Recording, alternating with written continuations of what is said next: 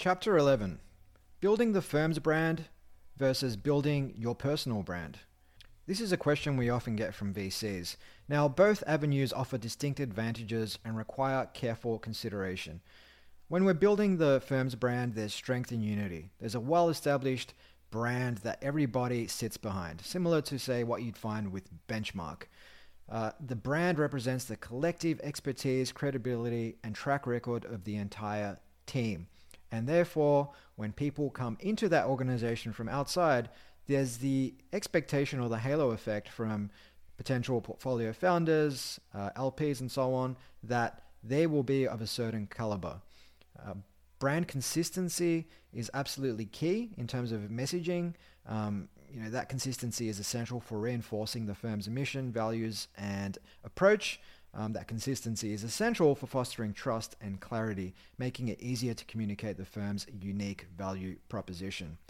Now, on the other hand, when we talk cultivating personal brands, we're talking about making people thought leaders.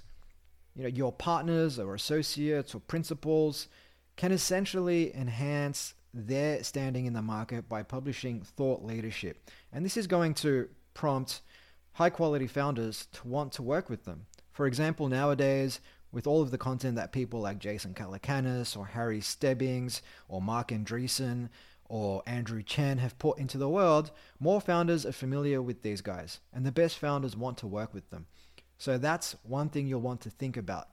And on a personal level, if you have that personal brand and you change firms, then that brand comes with you and it is an asset to other firms and can help you in your career trajectory. Building your personal brand is also really helpful when it comes to relationship building, when it comes to getting meetings with prospective LPs or portfolio founders, when it comes to getting airplay in the media, or when it comes to being invited to speak at various conferences. So this can be particularly advantageous when it comes to early stage venture capital. Essentially, though, you'll want to strike a balance between both building the firm's brand and building the brand of individuals at the firm.